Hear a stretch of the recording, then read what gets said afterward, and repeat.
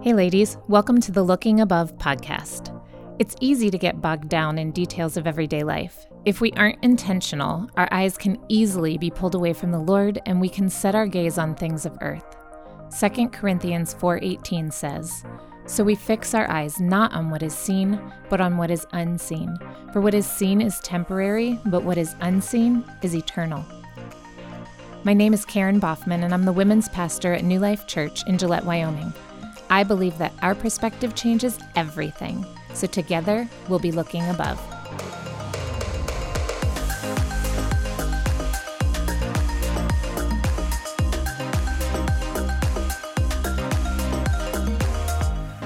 Hello and welcome back. This is episode 3 of Looking Above. I'm your host, Karen Boffman, and I'm so glad that you're here with us. Today we're going to be looking into John chapters 5 and 6. I hope you've been reading along and really just taking some time to ponder who Jesus is and how he reveals God to us and how that then changes our lives and how we live and relate and how we are able to look above the mundane and earthly stuff that we all deal with and just keep our eyes focused on what we need to focus on, and that's the Father. So let's start in John chapter 5. We see Jesus going to Jerusalem to celebrate a festival, and he walks past this pool, the pool of Bethesda. This pool was a meeting place or a resting place for a lot of disabled people. And the reason for this is because this pool would bubble every now and again. And they believed, the lore of the day was that an angel would come and disturb the water and cause this bubbling, and that the first person in the pool after the bubbles happened would be healed. But what actually was happening, we know from history, is that there was an underground spring that fed this pool. And so occasionally the bubbles from this spring would rise up and cause this disturbance of the water. But these people laid there hoping for a chance healing in the pool. And so as Jesus walks by, he encounters this man who has been an invalid for 38 years. And verse 6 says, when Jesus saw him lying there and learned that he had been in this condition for a long time, he asked him, "Do you want to get well?" In other words, do you want to receive what I can give you?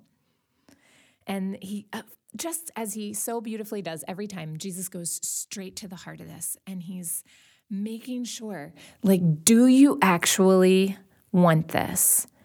And the man responds and says, "Sir, I have no one to help me into the pool when the water is stirred. While I am trying to get in, someone else goes down ahead of me." So he was lacking the opportunity for healing, not the will. He did desire to be healed. And just stop and think for a moment. There are a lot of people in our lives who maybe don't desire to be healed. And this could be a physical healing. You know, there are people who are ill. So many times our illness is caused by our own decisions. Not always, but so many times we could be more well if we lived a healthier lifestyle. And oftentimes we aren't desiring actual healing. If we were, we would make the choices, the lifestyle choices necessary to become well. But there are also people who don't want spiritual healing, right? They're okay with where they are in life. They like the lifestyle that they're living. They don't want to give over lordship to God, and so they're unwilling to put their faith in him and to make the necessary adjustments to their life so that they can have spiritual healing. So when Jesus realizes that this man does have the will, he does have the desire, Jesus says to him, "Get up, pick up your mat and walk." And always, our will must cooperate with God's power. So there was something that this man had to do. God's power was going to heal him, but he still had to take this action of faith and get up and pick up his mat and walk and to obey. Obedience is key. At once, it says in verse 9, the man was cured. He picked up his mat and walked. His faith was shown in his obedience. Now, this healing happened on a Sabbath day, which major no-no, of course, in the Jewish tradition. And so the Jewish leaders see that this man is now walking around carrying his mat. The tradition of the elders was that there were 39 categories of work that you couldn't do on the Sabbath, and one of them was carrying a load from one dwelling to another. So Jesus had told him specifically to do something that was completely conflicting with what the elders of the day would have taught. And so they see this man carrying this, and they come to him and confront him about it, and he responds in defense of himself, because if you broke these Sabbath laws, the punishment was stoning. And so he knew that he was at great risk here. So he very quickly defends himself and says, the man who made me well told me, pick up your mat and walk, which is implying that he recognizes the authority of the one who healed him. He, without knowing who Jesus was, knew that this man had great authority, and he was obeying him, even though he knew he was breaking the law in doing so. And they ask him, who was this who told you to do this? But the man had no idea who it was, because Jesus had had this brief encounter with him and then slipped away into the crowd. And Jesus does this often. We see this frequently. Where he shunned publicity, where he would sneak away. Many times it was probably to avoid what was about to happen, where the Pharisees and the other religious leaders would come after him and attack him verbally. But later on, Jesus encounters this man again. Verse 14, he says to him, see, you are well again. Stop sinning, or something worse may happen to you. And then the man went away and told the Jewish leaders that it was Jesus who had made him well. So once again, he goes off and tries to explain to these leaders, okay, this wasn't my fault. Don't come after me. It was Jesus who did this. But in this entire encounter, we see Jesus breaking one of the man-made Sabbath laws as he heals this man. He believed implicitly that the Sabbath day was a day to be a blessing and not a burden. Healing was something that should happen on the Sabbath. So verse 16, because Jesus was doing these things on the Sabbath, the Jewish leaders began to persecute him. In his defense, Jesus said to them, my Father is always at work to this very day, and I too am working. So this was Jesus' common practice. It says he was doing these things. It was his common practice to do good on the Sabbath. And on top of that, here we see that he was inciting others to break the law as well, because he had asked this man to pick up his mat and walk. And in the Pharisees' belief, in the Jewish leaders' belief, it was worse to incite someone else to break the law than it was for you to even break it yourself.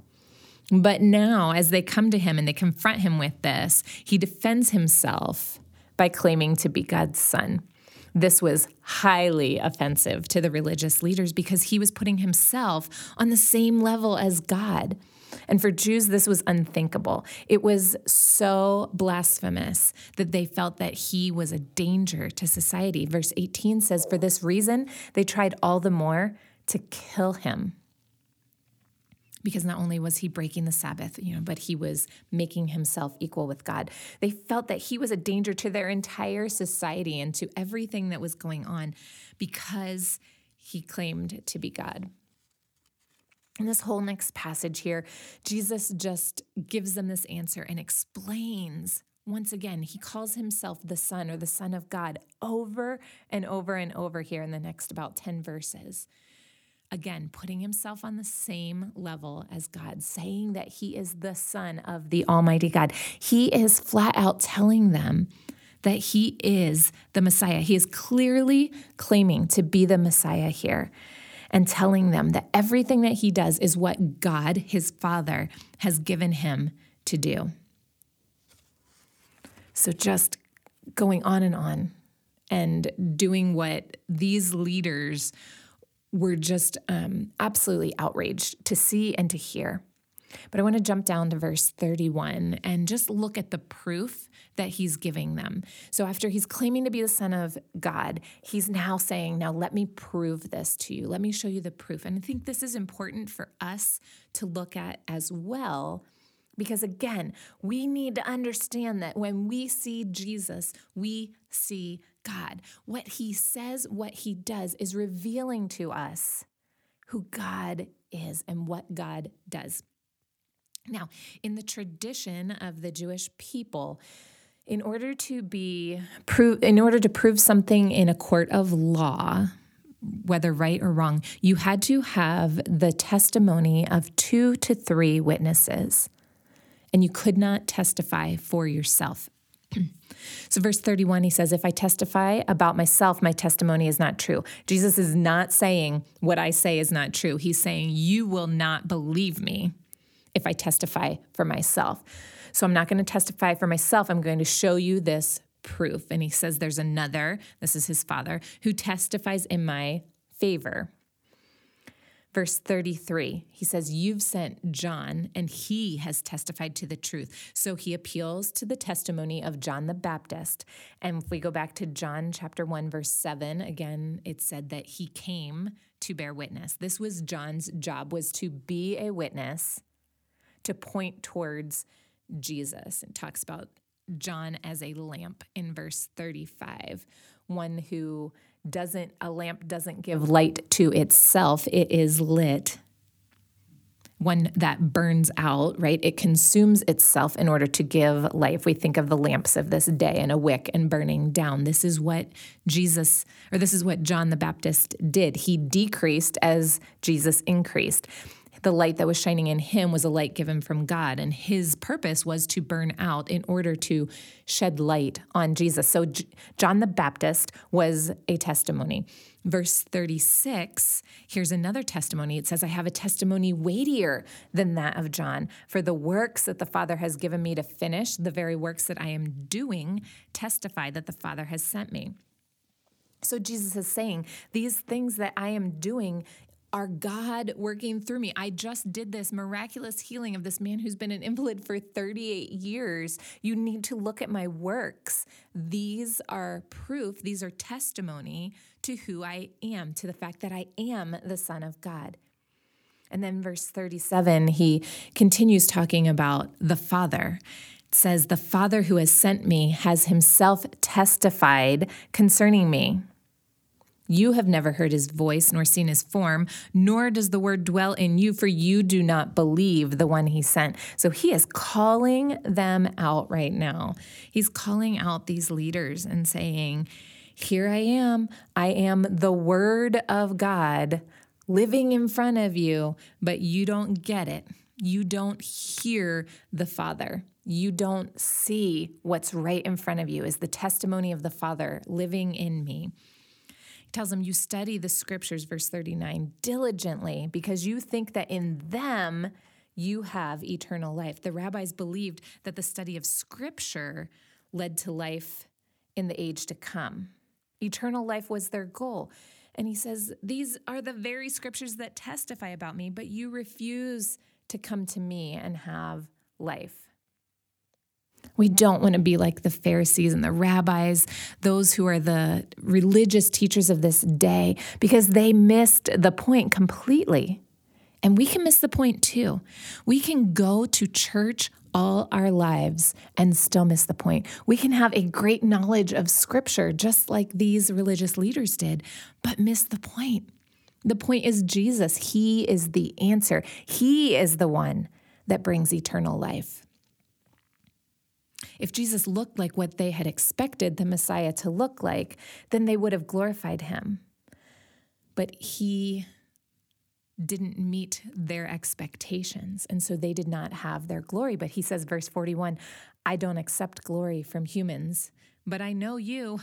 I know that you do not have the love of God in their hearts. He's calling them out again. He could see that their hearts were hard, and this is why they couldn't recognize him as the Messiah.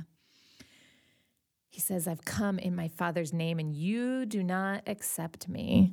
Verse 44, how can you believe? How can you put your faith in me? Since you accept glory from one another, but do not seek the glory that comes from God. To have put their faith in Jesus, to have stopped then and realized this man is the Messiah, he is who he claims to be, the Son of God, would have caused them to lose the esteem of their peers, right? This was a powerful religious party, and they were looking for this conquering Messiah. And so for someone to turn from that and say, yeah, maybe this Jesus guy really is who he says he is, would have caused them to lose the esteem of their peers. And their esteem of their peers was more important to them than the glory that comes only from God. This is what he's saying in verse 44. So I want us to pause and just consider for a moment whose glory, whose esteem is more important to you. Many of us get very caught up in looking around, looking for the glory of others, looking for the esteem of our peers, looking to be applauded and liked. And we look for those likes, right? Whether it's just in everyday life or whether it's in our social media, we're looking to draw a fan base, to have people who want to be with us, to have people who like us. We're looking for the esteem of others. And Jesus is saying, no, no, no. That is not the esteem you want. In fact, he says, how can you believe? How can you have faith in me if you're accepting glory from one another, but don't seek the glory that comes from God? If we, ladies, are to look above, to truly be looking above, we need to stop looking for that approval of man and look for the approval, look for the glory that comes from God and from doing his will and being in love with him, being in step with him, chasing after him, and having that kind of approval, that peace in our hearts of knowing that we're right with God. That is key. Let's jump into John chapter 6. We have the feeding of the 5,000, a very, very famous story. Whether you've been in the church a long time or a short time, you probably have heard this story. Jesus is here, and there's this huge crowd that just keeps following wherever he goes because he's doing these miraculous signs and he's healing the sick. And these people are focused on outward signs, okay? This is very common when we are looking around us, when we are focused on earthly things. We're looking for the sign. Jesus, do something and prove to me that you are who you are. So Jesus is trying to kind of get away from this crowd and spend some time with his disciples and rest. And so he climbs up on this hillside, but he notices, it says verse 5, Jesus soon saw a huge crowd of people coming to look for him. And as he always does, Jesus's first response is compassion. He looks beyond his own circumstances and his desire for peace and quiet and intimate time with his disciples. And he has compassion on these people who are following after him. Jesus has compassion on us when we are chasing after him. So don't ever be weary of chasing after him. He will respond with compassion. This is what we see here. But I want to look now at two brothers and their responses to Jesus in the next few moments. Jesus turns first to Philip and he says, "Where can we buy bread to feed all these people?" Verse 7, Philip replies, "Even if we worked for months, we wouldn't have enough money to feed them." Philip realizes this is a huge crowd. There are about 5,000 men plus women and children in this crowd. So there is a huge, huge crowd of people following them. And Philip is focused. He is looking around him, right? He's looking around at the current circumstances, at the size of this crowd, knowing we are men who are coming to follow this rabbi. We're not making a lot of money. We don't have this great livelihood. We're not wealthy men. And you're coming to me, Jesus, and saying, how are we going to feed them? Where are we going to buy bread? And so Philip is focused on the earthly, right? But here comes Andrew, Simon Peter's brother, one of these other men, one of these other disciples. And he says in this band of brothers, right? He says, there's a young boy here with 5 barley loaves and 2 fish, But what good is that with this huge crowd? So he brings something to Jesus. He's like, this is what I've found. He did what he could. He brought this boy to Jesus, and he trusts Jesus to do the rest. He's looking above the circumstances and expecting Jesus to step in. Jesus tells them all to sit down. He gives thanks to God. He probably offered a traditional prayer of thanks, and then he distributes it to the people. He starts passing this out, and he did the same with the fish. And it says at the end of verse 11, and they all ate as much as they wanted. Grace abounded. God gave extravagantly.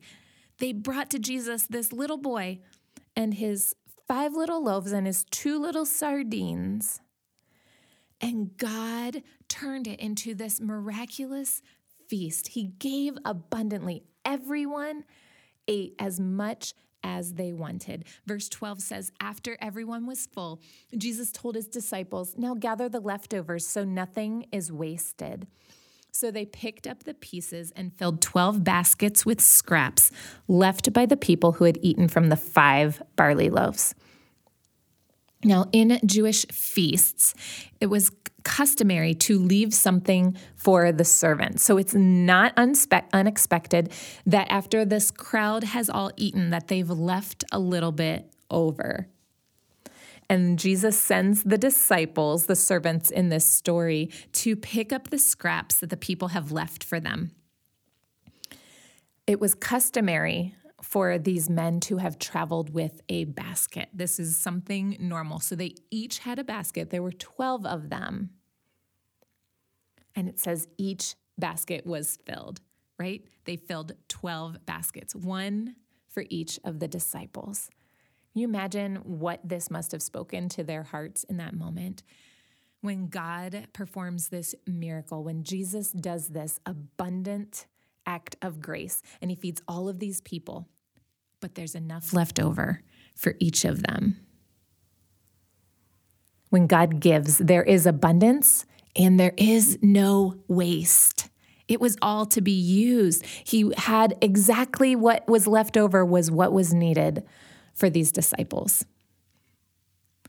A lesson that we can learn here as we look at this is that little is much in the hands of Christ. So bring him what you have and expect him to multiply it. You can be like Philip and this one disciple who looked around him at the circumstances, or you can be at Andrew who looked at what he had and put it in the hands of his master. That's what we need to do if we want to look above. We need to take what we have and give it to Jesus. The next story is Jesus walking on the water. And I just want to hit a couple key points here. When Jesus comes to them, he walks out on the water to his disciples who are in this squall. And he says, don't be afraid. I am here, or it is I. That don't be afraid literally could be said, don't go on being afraid. He's saying, I am here. Now that I am here, there is nothing to worry about. And it says that they were eager to let him in the boat, and immediately they arrived at their destination. From that point on, when Jesus entered the boat, the journey was smooth and pleasant, and it seemed short because Jesus was with them. So Jesus saw them out on the lake. He came to them in the middle of the storm. He helped them, and he brought them to safety. And with his presence, it was smooth sailing. We can apply this to the storms in our life, right? We can look around us and look at the storm and the wind and the waves, or we can look above that to Jesus and recognize that Jesus sees us in this storm. He will come to us, right? Call out to him. He will help us and he will bring us to safety. And when he's with us, the storm seems so much less. It seems so much less daunting. We move on in chapter 6, and there's this huge, long section where Jesus is again teaching. Really important. I think you should dig into this and just spend some time looking at what he's saying. But I want to just focus on the fact this whole encounter is very similar to the encounter with the woman at the well who was talking with Jesus about living water. And now he is going to be talking about being the bread of life. And so the people are coming to him. And of course, they're looking for another miracle. He just fed them miraculously. And so they chase him again across the lake. They come to him because they're looking for, verse 27 says, perishable things like food. Jesus calls them out and says, don't be so concerned about perishable things like food. Spend your energy seeking the eternal life that the Son of Man can give you. This is how we should be spending our lives. We should live for the eternal, not the temporal. And then Jesus goes in.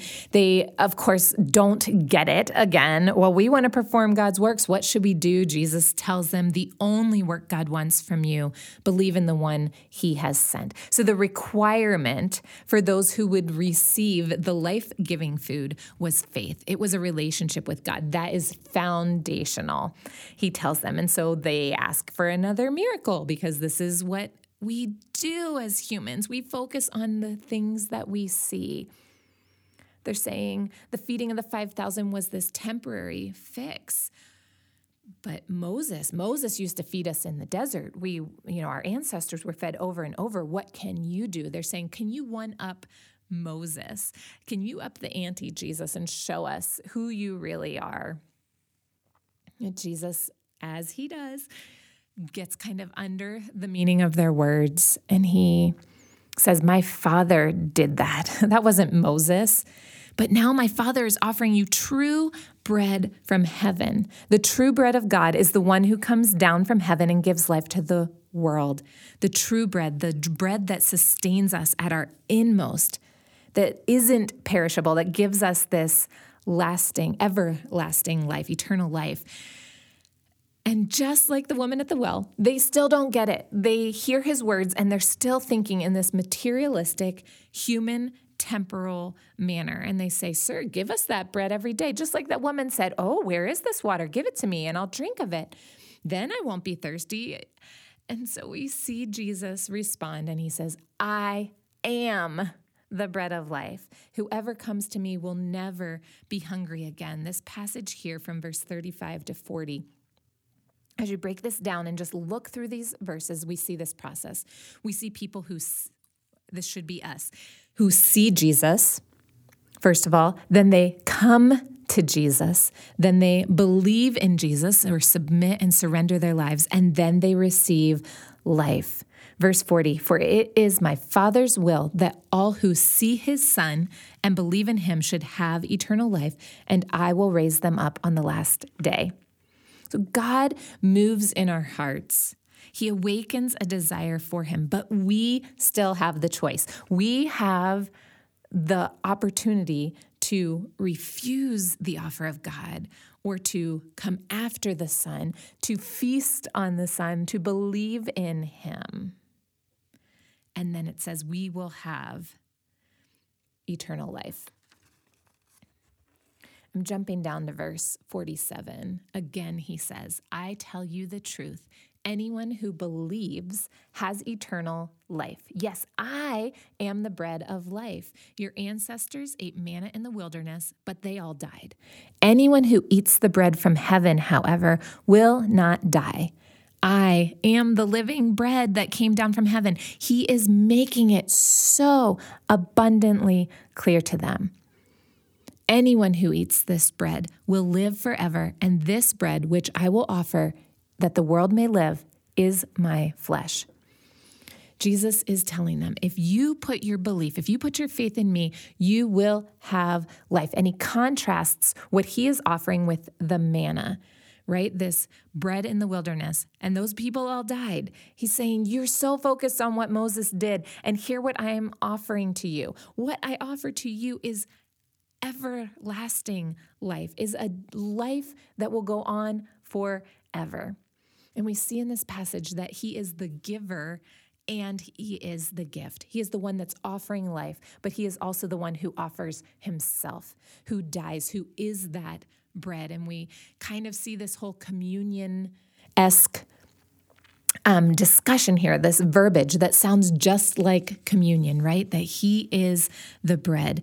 Jesus says he offers it. I will offer, the end of verse 51. This is voluntary. He gives his life so that the world may live. And he says, this bread is my flesh. So in here again, we see the full humanity of Jesus, that he is going to die.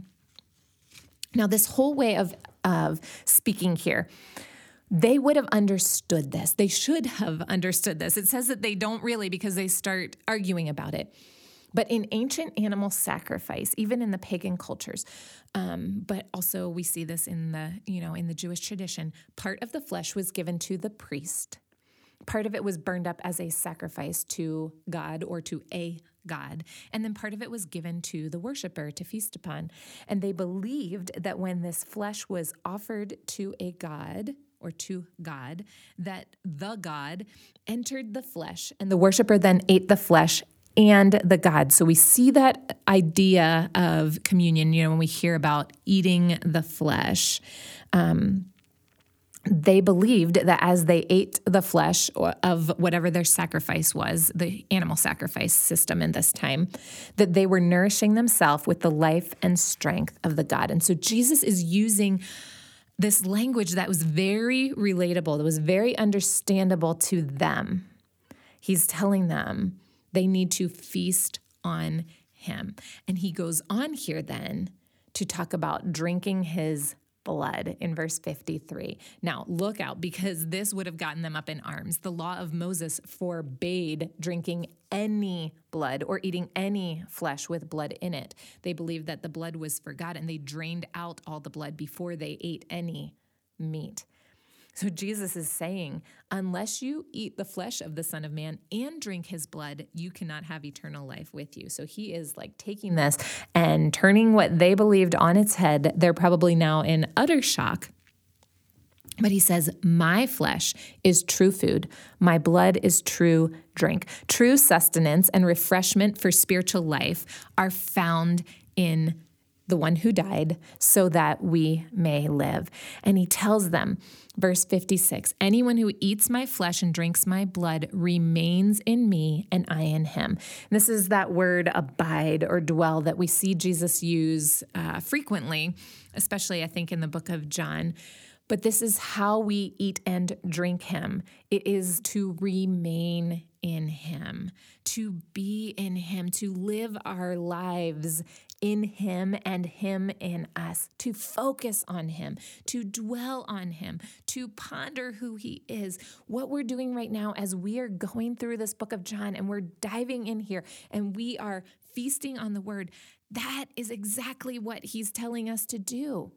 His flesh, his blood, as we think about his humanity, as we dwell on him, we are gaining sustenance. We are having that life multiply and grow within us. We need to take Jesus's life into the core of our hearts. We need to study this and believe it and make it a part of us. And then this chapter ends with disciples, or those who are following him to this point, leaving him. Verse 60 says, many of his disciples said, this is very hard to understand. How can anyone accept it? Verse 66, at this point, many of his disciples, turned away and deserted him. They were looking around. They were focused on what Jesus said, and again, looking at it from an earthly point of view. And they said, this is hard teaching. I don't get it. I don't like it. And they walked away. But Jesus turns to the 12 and says, are you also going to leave? Jesus turns to you and to me. He says, are you also going to leave? Are you going to continue to allow your eyes and your hearts to be focused on things of earth, to look around and see these things and think, you know what, the way I'm living in this world, it's not too bad. And yeah, the world throws some crappy stuff at me, but it's okay, and I can do this on my own. Are we going to continue to live on our own strength, or are we going to look above that? Are we going to receive these teachings of Jesus, which may be offensive to our flesh? He may call us to do things that we don't want to do or that this world tells us are really countercultural. And are we going to feast on him? Are we going to feast on his word and on who he is? Take him into our hearts, to our inmost being. Look above all of this. Listen to what Jesus says. See the Father in him. Hear the Father's commands through the Son. Feast on him and then have eternal life. Keep looking above. Keep looking to Jesus, ladies. Keep listening to these words, digging in here, feasting on his flesh, drinking of his blood, encountering him in the book of John so that we can look above, so we can rise above, and so we can live in a way that is above what this world calls us to do. God loves you abundantly, and he has so much more for you.